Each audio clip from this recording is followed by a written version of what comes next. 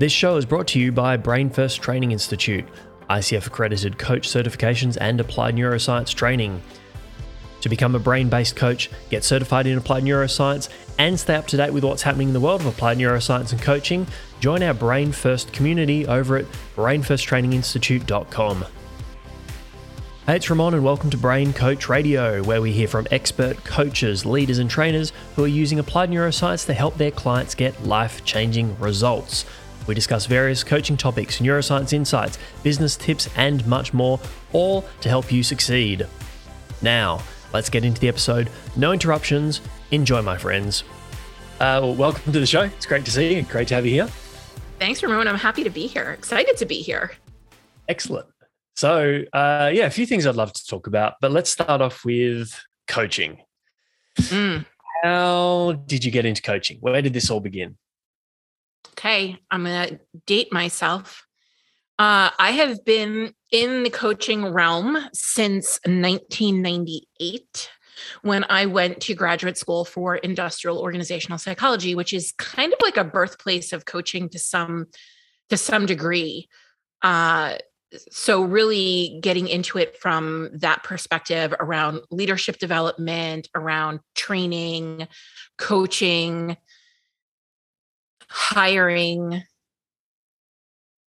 upskilling, like all of those human resource strategies, because the program that I was in for industrial organizational psychology, and for those of you who don't know, there's like a few famous type of organizational psychology people. So fiction-based and reality-based.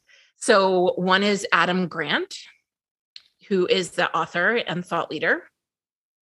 And the other, Brene Brown, while she has a degree in sociology, I believe, so social work, she has made a lot of inroads in the organizational development field, which is like much appreciated. And then you have fictional character Wendy from Billions, right? She's like that performance coach to Axe and now to Mike Prince's character. And she's having her whole transformation this season on the show, which is super fun. But actually, industrial organizational psychology was founded by Lily Galbraith, who is best known in that movie with Steve Martin, Cheaper by the Dozen. I don't know if you, right? Cheaper by the Dozen. So a lot of like productivity studies and things like that. That's like really kind of the area. And our program was split into two categories. You can do the piece where you go into organizations and corporations from human resources, organizational development type of a standpoint, or you can go into market research because that level of psychology is important in terms of like buying behavior and things like that and selling. And so that's where it sort of began.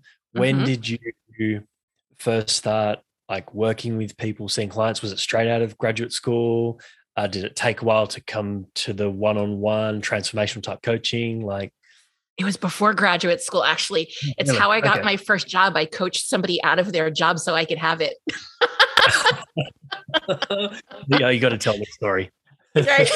It's so funny. It's so good. And that sounded like really mean, but it wasn't. So I was so when I was in undergrad, I was going to go for clinical psychology.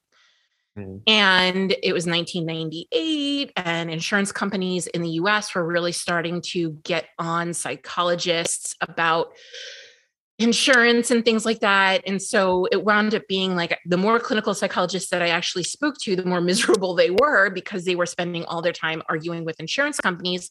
And then the insurance companies were kind of like undercutting them and sending people more to like CSWs and things like that. And so when I was faced with this, it was really a business decision. Am I going to invest $100,000 and 7 years of my life to get a degree to come out in an underpaying field that's not respected by insurance companies? Or am I going to see how I can apply psychology in a different way? And so I took a year off, and prior to that, I'd been working for my dad in his business for a long time. And so I had like this love of business. So I'm like, let me just go out and work in the business world and see what happens. And then I'll make my decision. So that year in between, I went and I started temping at a company, and I was in a temp admin position. And lo and behold, like one of the actual administrators was absolutely miserable. And so I would sit there and I would listen and I would reflect back to her what I was hearing. And I would say, have you thought about, have you considered, what would it look like if? And she was like, I'm leaving this pop stand. I'm blowing this pop stand. I'm leaving this job. And so she left. And the director of the department was like, hey, do you want this job? And the reason why she was like, hey, do you want this job was because I was actually coaching her too. Mm. She would spend every lunch period in the bathroom crying because she hated her job too. And so as her admin, I would basically like lock the bathroom door, make sure nobody came in, and like get her calmed down and be able to get her back to her desk. So I was actually highly valued in that department, not because I was an admin, but because I was already in that role of a coach. Yeah. Yeah. So at that point, had you recognized, hey, this is like, had you made it explicit? Okay, I'm coaching, this is what I'm doing. Or did it kind of just come naturally to you and then it merged into what then became, because, we're talking about like the late 90s, coaching was, I mean, it's probably pre-infancy phase, right? I mean, it's still very, very early days here in the field. There wasn't a lot going around. I'm just trying to remember back to the late 90s. All that comes to mind is like Tony Robbins cassette tapes. Yeah, I mean, I think that it's been around. It's been around, just like looked different, right? Yeah. So I think like it was more like maybe spoken about in terms of like management consulting, or before we started to really define the difference between consulting and coaching and things like that. And I didn't know I was coaching per se. I think this might have also come from the fact that I did have a background in clinical psychology. And while I was just an undergraduate, when I was going through that coursework, I was in the honors program. So I was running my own research because I needed to do that to get out of to graduate even as an undergraduate. So I had some of those skills around asking questions, digging deeper, from an academic research perspective. But I think what it was for me that I have always just innately been really good at, and when you look at it, it is kind of coaching, is creating opportunity. And seeing possibility and opportunities where others might not see them, or being willing to insert an opportunity. Have you thought about it this way? Can we explore this? And that just happened to be something that I was innately good at. I was a terrible student in high school. I didn't get diagnosed with ADHD until I was 44, but had pretty severe ADHD that really impacted my youth, like my teen years specifically. And I barely got into college. I don't know if they have this by you, but we have these community colleges, and back then the big joke was like, oh, they'll take anybody with a pencil and a pulse. And so I thought this was going to be safe. And I applied and they wouldn't take me. My grades were so poor. And I said to my dad, I'm like, this is nonsense. Like, there's an opportunity for me here. They're missing out big time. I can add value, drive me up to that admissions office and I'm going to get myself in there. And I did. I got them to take me. We negotiated. But I think, but that's just really just a conversation, right? Yeah. Yeah. What would need to happen for me to attend in the fall? Yeah, I love that question. I've used it so many times in a negotiation. What would have to happen for us to essentially, get to this outcome that I desire? Right, but that's what coaching is. We're co-creating, an outcome. We're co-creating an opportunity. Yeah, yeah. Let's fast forward to today, and then I think let's go back and fill in some of the gaps, because we're talking about late 90s or in 2022. So we're talking about just over 20 years here. I'm sure a lot has happened in not just the field, but in your professional life. So who are you working with now? Who do you help now? What does the coaching business look like at the moment? Yeah. So we work with female experts who have decided that they want to, I say, earn income independent of an employer. Some of them identify with entrepreneurship. Some of them identify with small business ownership. Some identify with being a consultant. Like it really, that I'm not so particular about in terms of that.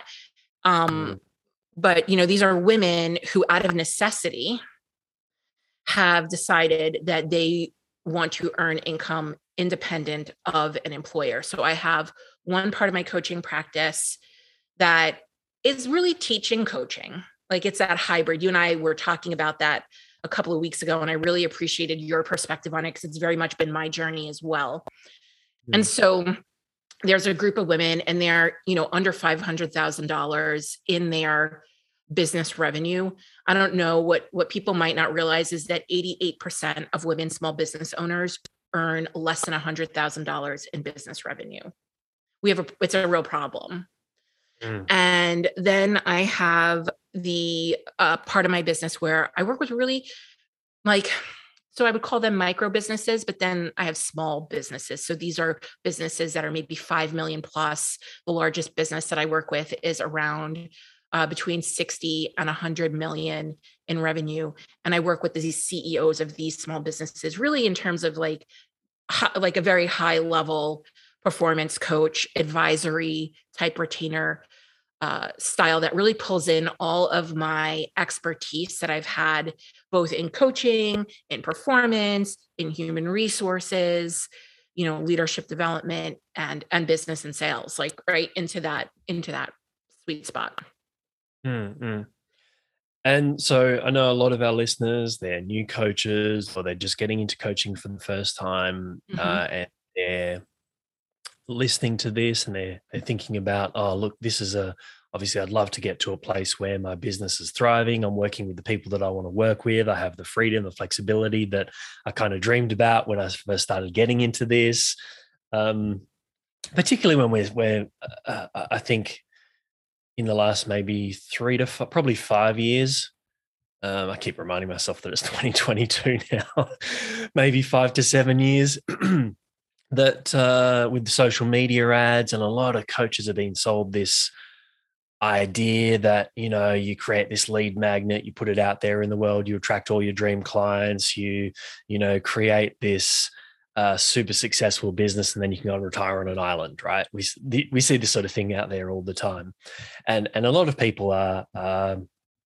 It's very attractive for them. Oh, I hate my job that I'm in. I really don't like it. I've been told I give good advice. This is a really common thing. I've been told I give good advice. Maybe I should become a coach. I want All to these help sorts of things. people. I want to help people, right? So for coaches who are just getting into this, they've heard some of your journey and they're like, right, I'd love to be able to get to that point.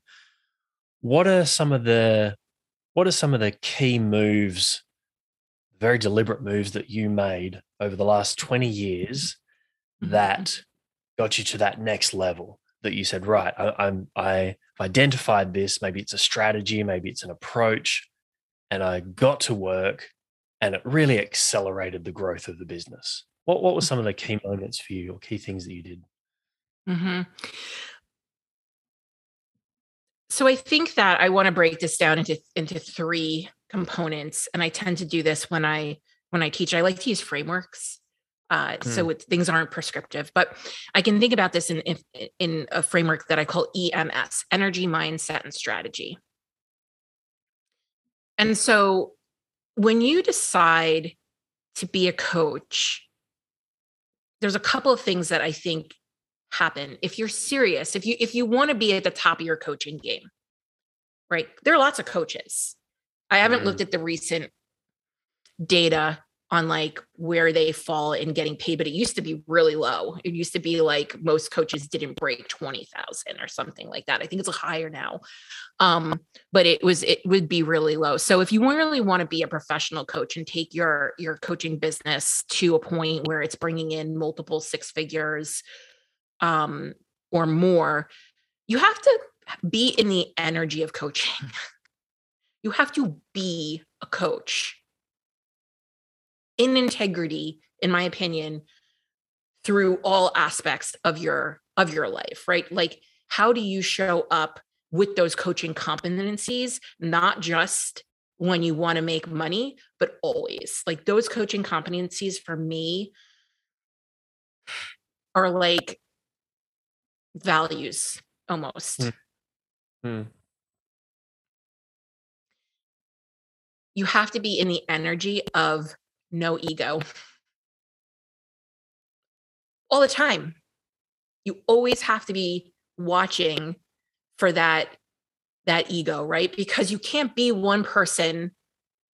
Coaching is such, for me, it's such a deep experience. It's such a deep practice that I can't be one person in front of a client and be somebody completely different.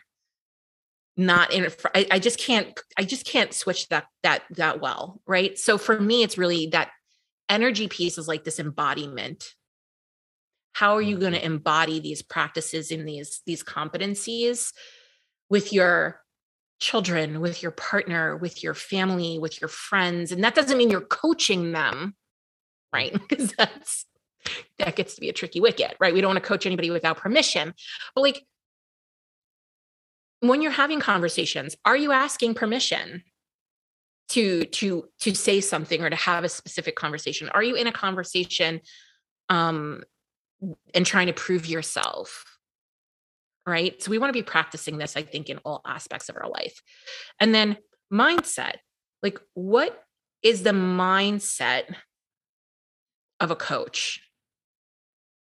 And it could be different for all of us, but like, we want to be in this, what do we believe?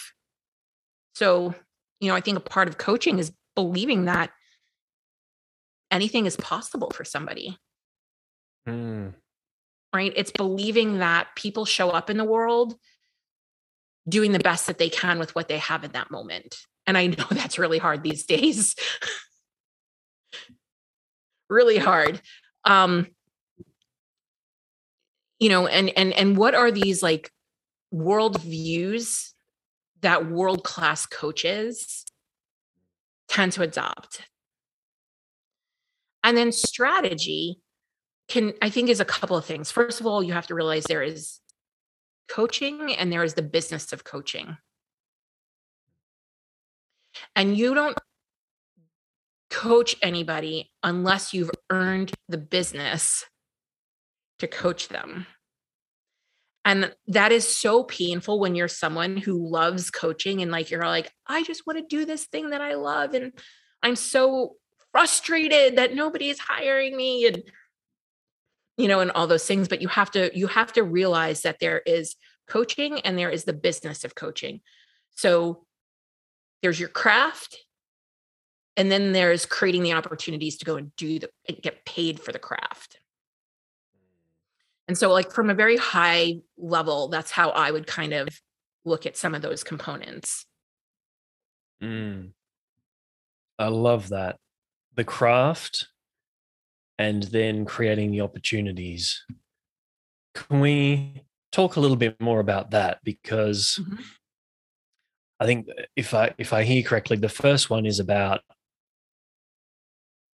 and we're kind of using the term coach, quote unquote, inverted commas, right? It could be this field of helping someone change, let's say, and we're using the word coach rather than saying necessarily, which we've talked about in the podcast before, coaching, the process of coaching, how it's being conceptualized, what it is, what it isn't, and everything. We're not being too specific with that, but this whole helping someone change process becomes a part of who we are, essentially. It's the energy.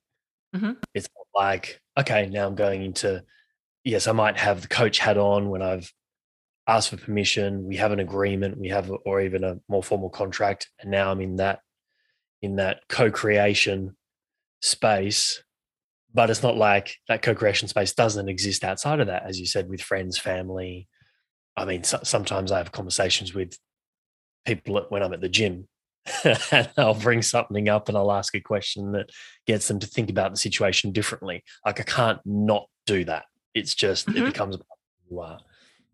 The mindset, we're talking about possibility, someone's potential, and really truly believing that anything is possible and that we can become part of that journey. We're taking on that mindset of becoming part of that journey of helping someone realize more than what they've currently realized, to get them into a place where they can see more than what they've seen before, even if it's just opening up that possibility of, wow, I get to now have a lot more choice than what I thought I did. Mhm. And now the strategy, the craft, and the business. Yeah, I'd love to talk more about those two things. So when I've had discussions with coaches in the past over the many years, there seem to be a lot of people that fall into, I'm just going to become the best coach I can possibly be, and business will follow.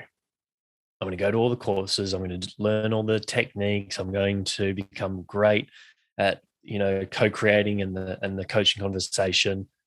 And then of course people will just line up to see me. Right? You've probably seen a similar kind of thing, I'm sure. You build it, they will come. Build it, Field they of will come. dreams. Field of dreams. And then of course there's I know many coaches who are like, actually probably a lot more invested in the business side of things, and they like the business and they like the business strategy and they like tinkering with the marketing and figuring out how they can make this whole thing work. Sometimes not even necessarily for the financial side, just because they like the business aspect of that. And then the craft kind of becomes a secondary thing. What are your thoughts? Can you talk more about these two ideas and what you've observed and how you help people with these two concepts? Sure. So it's really interesting. I find most coaches struggle with the business of coaching. Right. So the internet has an interesting way of normalizing what's not normal and then not normalizing things that are normal. And so if you were to open any kind of app, you'd see all these coaches crushing it, right, online. And Yeah. I don't think that's actually true. So I just want to normalize the fact that most coaches just have a love of the craft. And I think that they really struggle and sometimes have philosophical challenges with things like sales and marketing because they're helpers. Yeah. They want to help people. They've learned this new thing that has most likely changed their life. And they're so excited about it. And they just want to go and create life-changing, transformative experiences for other people. And this is for really honestly, any expert who wants to run a business. They are an expert at their thing, but they are not an expert at running a business. And that could be a tough friction point because learning how to make money and keep it going is a steep learning curve. And actually, most of what's being sold in the online space is not helpful. I'm tempering myself, Ramon. I'm in the middle of penning about 1,000-word essay on this with data points. It's not helpful, and it takes them further away from what it is that they actually want, and it creates an even more complicated learning curve. And I know that especially women, because that's who I work with, primarily females, they've left a job out of necessity. Childcare is too expensive or hard to find. They are legit the most competent human in their organization or their department, and they're undervalued, underpaid, but dumped loads of work on because they're so competent, right? Just continuing to foster this unpaid labor by women and marginalized groups. Or there's some kind of chronic illness, and that these corporate environments are just not friendly to that. So when women come and start businesses, coaching or otherwise, they're already exhausted and depleted. And so having to figure out how to, they really just want to, so what they want, the desire, the aspiration, the wish, if you will, is to have more time with their family, to have the space to take better care of themselves if they're not feeling well, if they're ill, if they're stressed, if they're tired, and to do the most meaningful work that they can do in the world because they're really passionate about the work that they do and they want to replace their income. Mm. So all this marketing to 7-figure stuff is really silly. It's not even close to reality. And so it becomes very heavy and they're already tired. So that's kind of some of the real challenges in that respect. And then I think that trained coaches, certified coaches, have and non-certified ethical people, we'll call us, like, right, people of ethics, people who have good coaching skill, who care about humans. They look at what's happening in the online space and they're like, I don't want to do it like that. Yeah. And immediately they get taken out because they can't even, and this happened to me, like I was so shut down by what I was seeing because it felt so harmful to me. And so the antithesis of coaching. And so it took a while to figure out how to do it in a way that felt ethical, that felt empathetic, that felt good. And the funniest part about it is, which is why I actually like working with coaches, they have some of the best sales and marketing skills that they just don't realize. Hmm. But what happens is they come out of coach training and they're all jargonized. Hmm. I can't wait to help people, life-changing transformation, like really, like, and that's part of our job, right? Is to pull things out and be in the potential and be in the possibility. But when we're selling, people have to understand concretely, tangibly. You and I both know anything can happen on these coaching calls. And the thing that you think is going to happen is not actually what's going to happen. It's going to be 1,000 times better than what's going to happen, right? And like when you start unpacking things, the initial desired outcome is not the outcome you wind up with, right? Like mind-blowing stuff. But you can't market that, right? You have to rein it in. You have to give people more specificity. And you want to help everybody, right? But we can't. And like you want to be inclusive. That's wonderful. But like we still need to have a target market. We have to be really clear about the person who we want to help. We have to understand that person really well. We have to be able to speak to a specific set of outcomes that we can help people get. So it can be frustrating. You know. So the next question becomes on our listeners' mind is, so what do we do? So I think, the way I have a model, and the way I kind of talk about it and present it is it's my job to help you get paid like the expert that you are. Because the reality is that whether you're a coach, and companies have internal coaches. I was an internal coach. It was a real rude awakening to have somebody go from having somebody hand me my clients to having to find them on my own. I'm like, wait, like, and it was a really rude awakening too, to go from working locally where I was well known and having a degree in industrial organizational psychology. It's one of the more rare psychologies. So when businesses tend to see that on a resume, they're just like, you're hired. Like I don't even need an interview, right? Like that's how it had been my whole life. So to then come and have to feel like I was having to prove myself to market was like really frustrating. Don't you know how like awesome I am, right? And the results my clients get, and right, just take a deep breath. So we want to get women and men to a place where they can pay themselves 6 figures. Because the reality is if any of them went and go work in a company these days, that's what they'd probably be making. And in order to do that, they need to focus on solving 3 problems. And these are the 3 problems that I hear my clients come to me with the most. I have no leads, not enough leads, no leads, the wrong leads, like something around no leads, inconsistent sales. And what the heck do I do with the money? Right? Like, I'm making money. I've got people who come to me who are making quite a few $100,000, but they have no idea how to utilize that. Right. And so what they want is they want more than enough qualified, highly qualified leads, right? Their best fit client, the person who's going to really value their work and be serious and be a joy to work with. They want to have predictable revenue.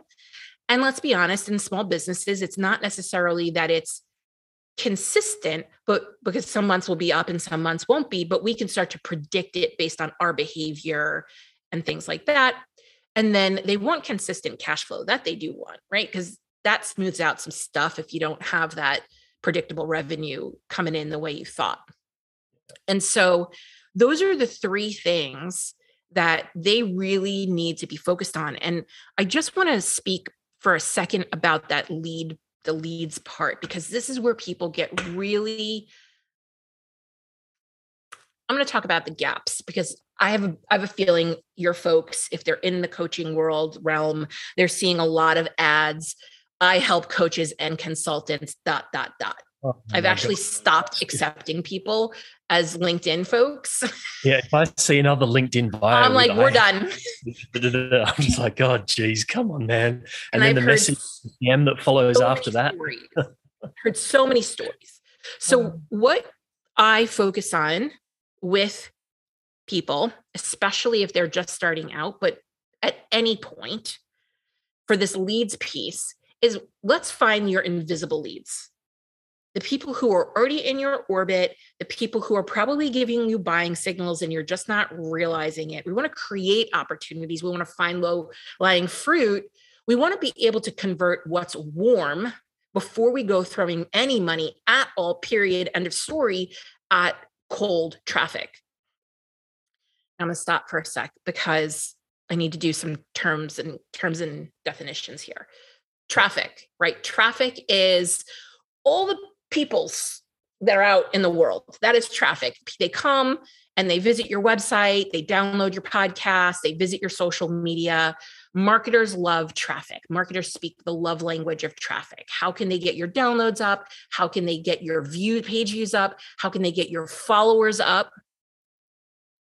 But then there becomes this real disconnect because people pay a lot of money for somebody to drive traffic. But then they're told this will give you clients. But then but it didn't lead to clients, right? Because that's not a marketer's job. So the fact that they're even promising you this is Sketch City 101, right? They can drive traffic. There becomes a disconnect around when traffic turns to a lead. Traffic becomes a lead when you have contact information, when you have email. An email address or a phone number where you can contact the person. And that becomes really confusing. Who's responsible for that? Is it the marketing person that they're going to deliver you leads, or is it the salesperson, right? And when you're running your own business, you're both. You're both the marketing person and the salesperson. So you need to understand how to drive traffic, get the email address, and then convert that, start a conversation. You don't have a prospect until you have a conversation started. Lead is an email, prospect is a conversation. And then once you have that conversation and they purchase, then they are now a buyer, right? And you've converted that lead to a prospect to a buyer. And I just want to be clear about that because people get that really confused and it costs them a lot of money. I probably just saved you all thousands. Just with that, right? So in the beginning, you don't need traffic. You can create your own traffic. And I'm like really big on unpaid growth strategies because I want y'all keeping as much of your money as possible. And it's just not as complicated as everybody makes it out to be. That's really how we create systems of repression, is when we make things to be really complicated and overwhelming. So it doesn't really have to be that complicated. So let's find the people that already exist in your orb. Let's learn how to categorize what identifies somebody as warm, what identifies somebody as hot, and let's know how to start a conversation with them that can convert them quickly. If you cannot convert your warm leads, you will never convert your cold leads, right? So then on the sales side, the big gap is everyone's teaching sales tools, but they're not teaching sales process. So this podcast is a sales tool. Email is a sales tool. Social media is a sales tool. Webinar is a sales tool. But what is the process? When do you need what tool and why? And what tools do you like to use? Because you might be someone like, I like to write. I don't really love to be performative. So there are certain aspects of social media that just aren't going to work for me, but I can certainly compel people with my words. Right. So we don't talk enough about that piece. Everybody's just slapping together tools without any understanding of how they work, why they work. And pretty much everything that they teach online is about passive selling and not proactive selling. So it's going to take a long time to convert those leads if you don't do something proactively. Right. And then the money piece, we're just all missing, $100,000 in I'll just say this, $100,000 in revenue does not equate to $100,000 in what you take home. Yeah. It's always a rude awakening for all of us. and I always say to coaches, look, even if you're bringing in the 100 grand, what happens when you get sick or you want a holiday or we go through some sort of economic change or the interest rates, there's an interest rate rise in the house that you have a mortgage on, all these sorts of things. And you could simply just go out and get a job and probably earn that sort of money and get all of those benefits. And, maybe we don't have the same sort of security in jobs that we used to, but there's probably an element that, particularly if you get government work I don't know about what it's like in the US, but certainly in Australia, you get a government position, it's very, very hard to get fired. So why wouldn't you just get a job and have all the benefits and have all the freedoms and everything else? Did you not get into business partly because you can have or scale it to a level where you have some more freedom, some more flexibility, some more opportunities than what you did have in the job, and you also get to do the thing that you love more as well? And that requires a lot more than just, every month, I've got 8, 10, 12 grand or whatever it is coming in. And then the next month, and then the next month. Like, there's got to be something beyond that. Is it being reinvested? In what areas is it being reinvested? What are the short term, the medium term, the long term projects? Someone asked me the other day about visioning, how far out do you create a vision? And they're asking about life. And I think about this in terms of business or what I'm going to be doing with my life. I'm like, I go out as far as I possibly can. I think about right up to, the day I'm going to die, and then work backwards from that to think about, well, what are the things that I could be doing now? Maybe the skills I need to be building now that are going to help me 10 years from now. Yep. If I want to be, writing books when I'm 70 and 80 and just taking on minor projects, then what are some of the things that I need to put in place now to make sure that I'm not having to be the salesperson or the marketing person or having to create the 4 Instagram posts a day when I'm 60, 70 years of age, because I don't want to be doing that. And so many people think about that. They just think, how can I get the client now to pay for next? Because, some of this is that we've just turned into like walking marketing messages, right? We've just consumed too much. It's like matrix level brainwashing, right? That with the best intention, we're trying to figure out how to make this thing work. And we take off to this new land called the internets. And it's the Wild West, right? Like there's little regulation. Anyone can say pretty much anything. There's very little accountability. And it's just this constant churn of, and I talk about this when I talk about the online business culture, in the sense that it just weaponizes your identity. It conflates you as a person and business. And it makes the fact that your business may or may not be succeeding about you and your worth as a human. Oh, and there's so much, they just weaponize the hell out of it. And I always say, like, internet marketers know just enough about women to be lethally dangerous. Like, they don't understand the some of the realities and the reasons behind female entrepreneurship, but they understand that there's imposter syndrome. They understand that there's low self-worth. They understand that there's low self-confidence. And it happens for men too, 100%, right? And then they kind of get sucked in, and then you wind up just parroting back things that you've heard because you just don't know. It has nothing to do with anything you're doing wrong. It's a knowledge gap. It's a simple knowledge gap. And, I always say, like, when in doubt, zoom out. And I went recently, probably 2.5 years ago, and got certified as a profit first consultant. So when we implement revenue, cash flow, in people's businesses, we're using the profit first system. And, what that really helps people do is it gives them those very clear jobs for their dollars. And it's in Mike's book, he talks about, Mike Michalowicz is the author of the book Profit First. And he talks about taking your business from a cash eating monster to a money-making machine. However, having a small business, owning a micro business, whatever you want to call it, earning income independent of an employer,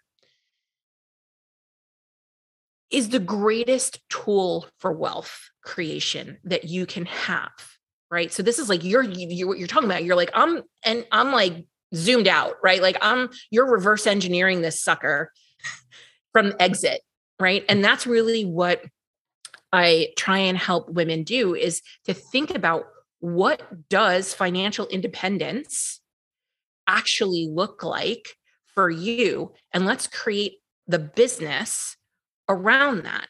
But what we ultimately want to be doing is taking the profits from your business and investing that into other cash generating assets, so that you're not always having to work for your money. Like, and again, the online business culture tells you that certain things are passive income, and they are not.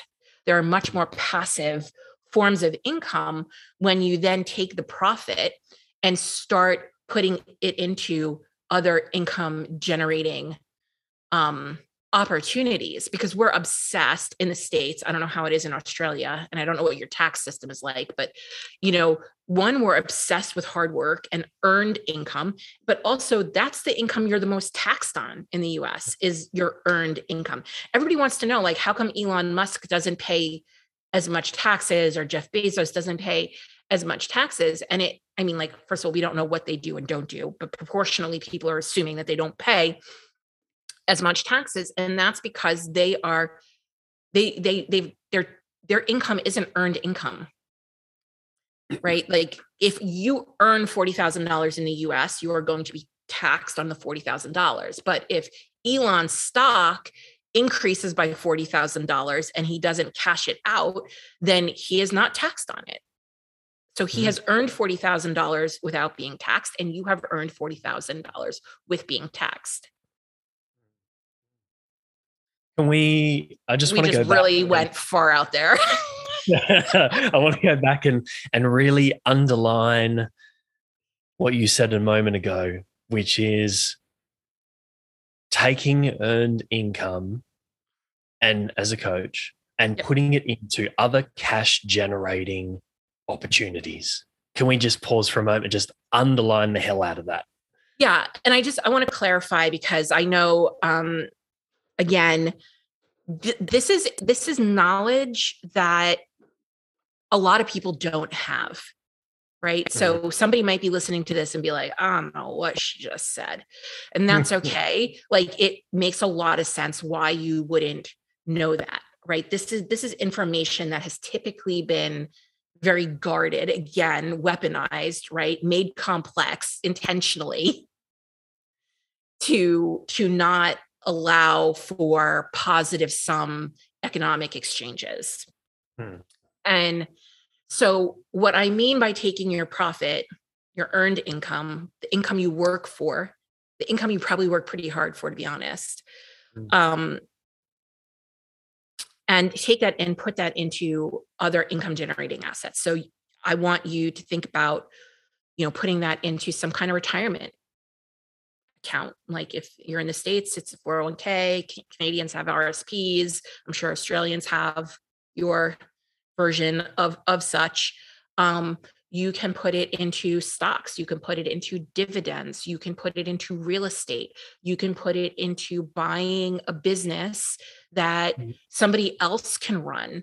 Like, maybe it's a super just easy, boring type of a business, or we are currently looking at laundromats because they're pretty set up to run as absentee owner kind of a thing.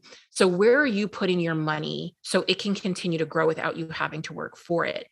The IRS, that's our, the United States Tax Bureau, says that wealthy people have seven revenue streams.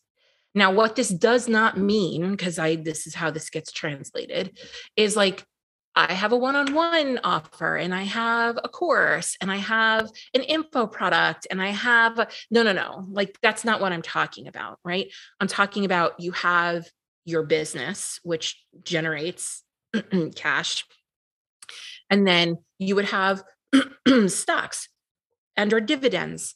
And maybe you're have a board position, or there's some advisory equity. Maybe you've written a book and there's some kind of royalties to that. Maybe you have affiliate income that's coming in, or rental property, or right. Like, think of all the ways that you can be generating cash from the cash that you're already making.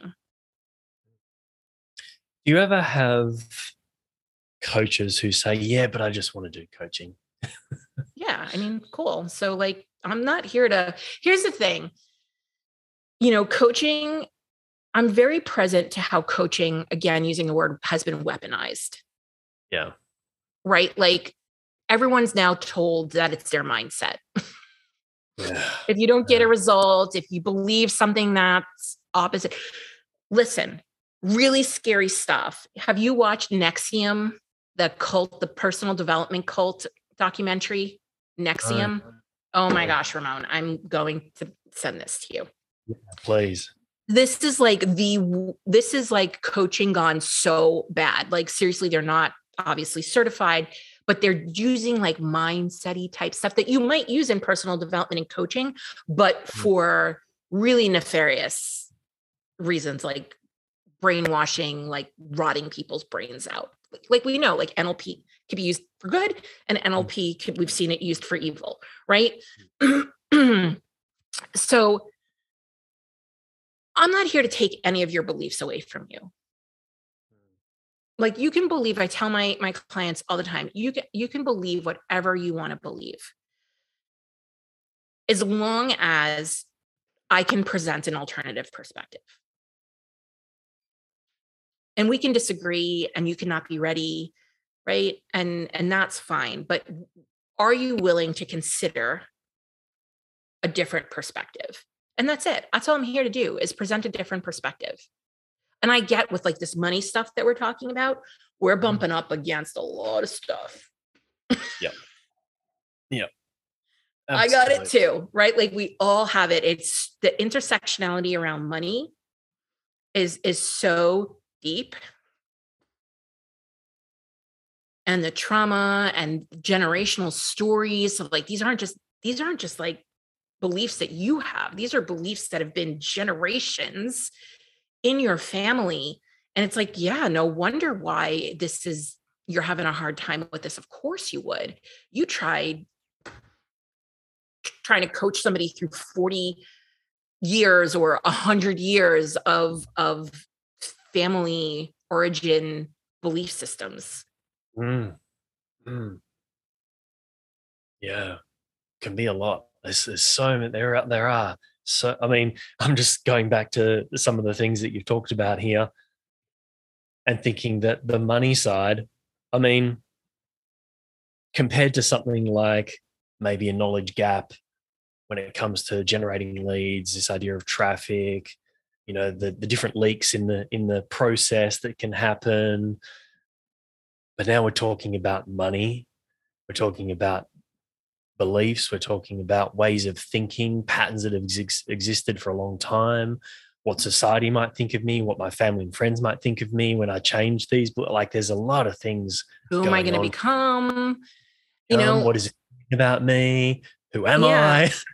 right. And so interestingly enough, as someone who loves coaching, and I kind of think that there's a little neuropsychology. I like to think that there's a little neuropsychology here for me when I do this, is I actually, when it comes to money, I say we're going to do math over mindset. So instead of getting into this like big, scary, nebulous, all the stories, dark place, right? Our brains don't like this very big, abstract-y type of thing. We can get super ungrounded. I'm like, let's just do some math first. Let's just literally draw it out on a piece of paper, black and white, do the numbers. And then let's see if seeing that in black and white, seeing that math done for you, if that changes how you're looking at this. Does it give you a perspective shift? If so, what was that insight? And what do we now need to discuss in relationship to this question? Love that. It's funny because, Ramit Sethi, who's like a very, I'm sure you've heard of him, right? I Will Teach You to Be Rich. He's a very popular thought leader on money. And he says, listen, we over prioritize math and under prioritize mindset in our psychology. And it's yes. And especially for women, there's a real fear and a not knowing and like a mystery and an avoidance around the math, which causes like our brains don't super love the unknown, right? So if we can just make it known, can we downregulate a little bit to then address the mindset and the psychology? Just applying that idea to one of the things that I often hear or have heard in the past, maybe not so much anymore, working with slightly different people, but in the past is, I'm going to aim for six figures because that's all I need. And one of the things that I've done in the past is go through and actually suggest to them, well, let's have a look at whether that is actually the case or not. And then use some examples of, okay, well, what happens like, you're approaching 60 for men, prostate issues are a common health issue. Let's just say that, you happen to get some sort of prostate issue which requires treatment, and the cost of that is going to be about $10,000. Have you factored that in? No, making it really. This idea of, oh, well, that's all I need to live on and to have the type of life that I want to live. But is that actually true when we go through and we do the figures? What about, one of your children, something happens to them and, they need, I don't know, to get some special tutelage or something, they need to attend a different school, or have you factored in Australia, like, for example, paying for, and I know it's the same in the United States as well, paying for university, and going and get a degree, the cost of that. Have you even factored in, whether you might want to take some holidays from time to time? Yeah. Like, let's do the sums. You want to take time, whatever it is. and let's actually put the sums down on paper, and let's look at this realistically. Things cost a lot more than you think they do. Hell of a lot more than we think they do. So I actually have a tool, a free tool on my website. It's a revenue goal calculator. And so you can put all of your information into this calculator, and there's like a little training that goes along with it. And then it reverse engine. So it'll tell you how much based on your expenses and the things you're considering and everything, how much you need to take home and pay. And then it reverse engineers and tells you what that equates to in revenue and how much you would need to put away for taxes and how much you would have for profit and how much you can pay a team or make investments into your business. It breaks it all out for you in that way, because it is really important to see those things in a concrete way. Like otherwise we're either overworking or we're underworking, and we're not really sure where we're supposed to land. And honestly, most of the time people are really overworking for what that would take. And I think it puts some reality there. And, in one of my programs, my first goal for folks is $250,000 in revenue. We're going to teach you everything you need to get to $250,000 in revenue. And I've had some of these like internet marketer people be like, do you have limiting beliefs? Like, why is it $250,000? I'm like, no, I have math. Because when somebody reaches $250,000, they can pay themselves six figures. And like, let's at least get you to 250,000. And then once you have that figured out, you could do 500, you can do 1 million, you could do whatever you want. You'll have the business foundations to do it. But let's like bring it in a little bit. And again, I think like a lot of this, I'm for vision, and I'm for like dreaming big. But then there's a real skill in then pulling that back and actually getting the steps down, because I think that most people go to dream big, and you're going to correct me with your neuroscience, because I think this is a concept. Their amygdalas freak out. Yeah. And then they lose the ability to actually break things down into the small steps. It's like the brain panics with these really enormous dreams and goals. So like, I love to vision big and then like, okay, walk it back. So if that's the vision, then what needs to happen? 5 years from now, 3 years from now, 1 year from now. For sure. I think, or else people, so I see people like these trite messages on like Instagram, right? Dream big. And it's like, yeah, until your amygdala freaks out and nothing actually happens and you're paralyzed. Yeah. And I love this idea that, first of all, you've separated business revenue to 50. Now you can generate an income, or you pay yourself six figures. They're two separate things. They are. Coaches, you've got to stop taking the revenue and then paying yourself whatever the revenue was for that month. You have a business entity and you have your personal income. Yes. And once you hit that six figures of personal income, where every month you get paid the same amount, you will absolutely feel more secure. You'll feel more secure. You'll feel more safe. And in fact, there's even studies to show that it's around the six-figure mark that money is correlated with quote unquote happiness. Yep, you're right. Beyond that six figures, there's no increase in happiness, contentment, peace, and everything else. So why not get to a place where you feel some comfort, you've got some security, you feel some safety, and then from there you can launch off into all these other different directions if you want. But I can absolutely say from experience myself and with working with people as well, once you get to that point where you're no longer stressed out financially and you're not worried about getting the next clients and everything else, the creativity, you can clients come easier.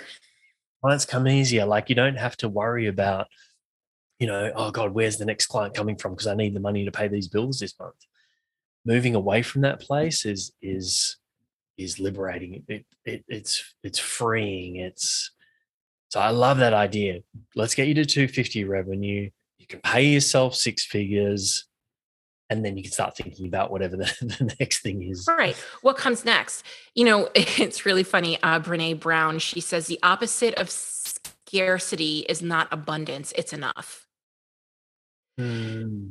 And I really struggled with that at first because, you know, I was the big abundance girl for a while just because I had a hard time acknowledging that I wanted financial abundance. So I would make it about abundance, in quotes, abundance, and be like, "Oh, I'm so abundant in my health, and I'm so abundant in my relationships, and I'm so." But like, I wanted financial abundance, right? But I wouldn't call it that because I was so uncomfortable with it. So when she said that, I was like, "No, you're wrong. We all want abundance, right?" I was an abundance junkie. But then I was like, "No, she's right. Enough. Like when you have enough, your entire system just calms." Comes. Right? Like, and then you're like, oh, now I can have more than enough because I have enough. Creating more than enough from enough is just like a blip. Yeah. Yeah. I came across this, I think it was on Instagram, this little clip of a couple of people in the radio studio interviewing Arnold Schwarzenegger. And they said, everyone wants to make money, everyone wants to make money. Well, what are your thoughts around this? He said, the first million is the hardest to make. So start with the second million. And it was a joke. Yeah. It's true though.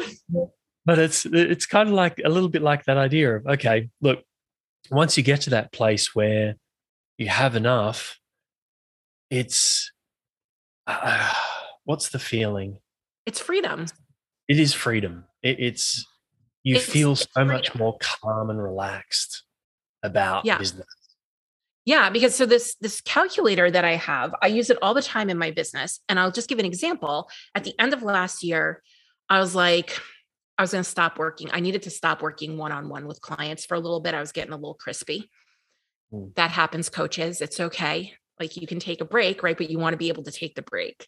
So I was like, what do I need to do in my business in order to take a break or to shift this direction a little bit? I was about to cut off multiple 6 figures in revenue. It's a lot of money.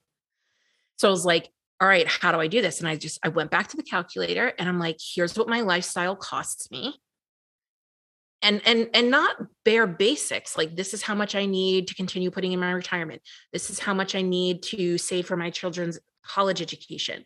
This is how much we need for these things. And of course, I have a partner who's also contributing, so that makes things a little easier.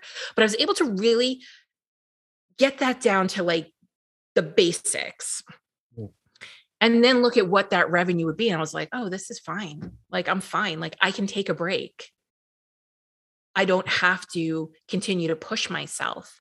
And then thankfully I did that because a month later, I was diagnosed with Lyme's disease that I've kind of had a little trouble kicking. It was a little resistant. I think it's been around for a while. Then I got COVID. Then I got long haul COVID, which then activated my Epstein-Barr. So for the last 4 months, I've been wiped. Like, I've been barely able to pick my head up off of a pillow. But this calculator tells me I'm going to be okay. Yeah. And guys, we don't necessarily need to plan for things so specifically, but we need to plan for things to happen. Anything can happen. Anything can happen. And the other part of that was also, I already have cash generating assets that are working for me in the background where I don't have to be earning all of this income if I don't want to shift my business around. It gives me a lot of flexibility.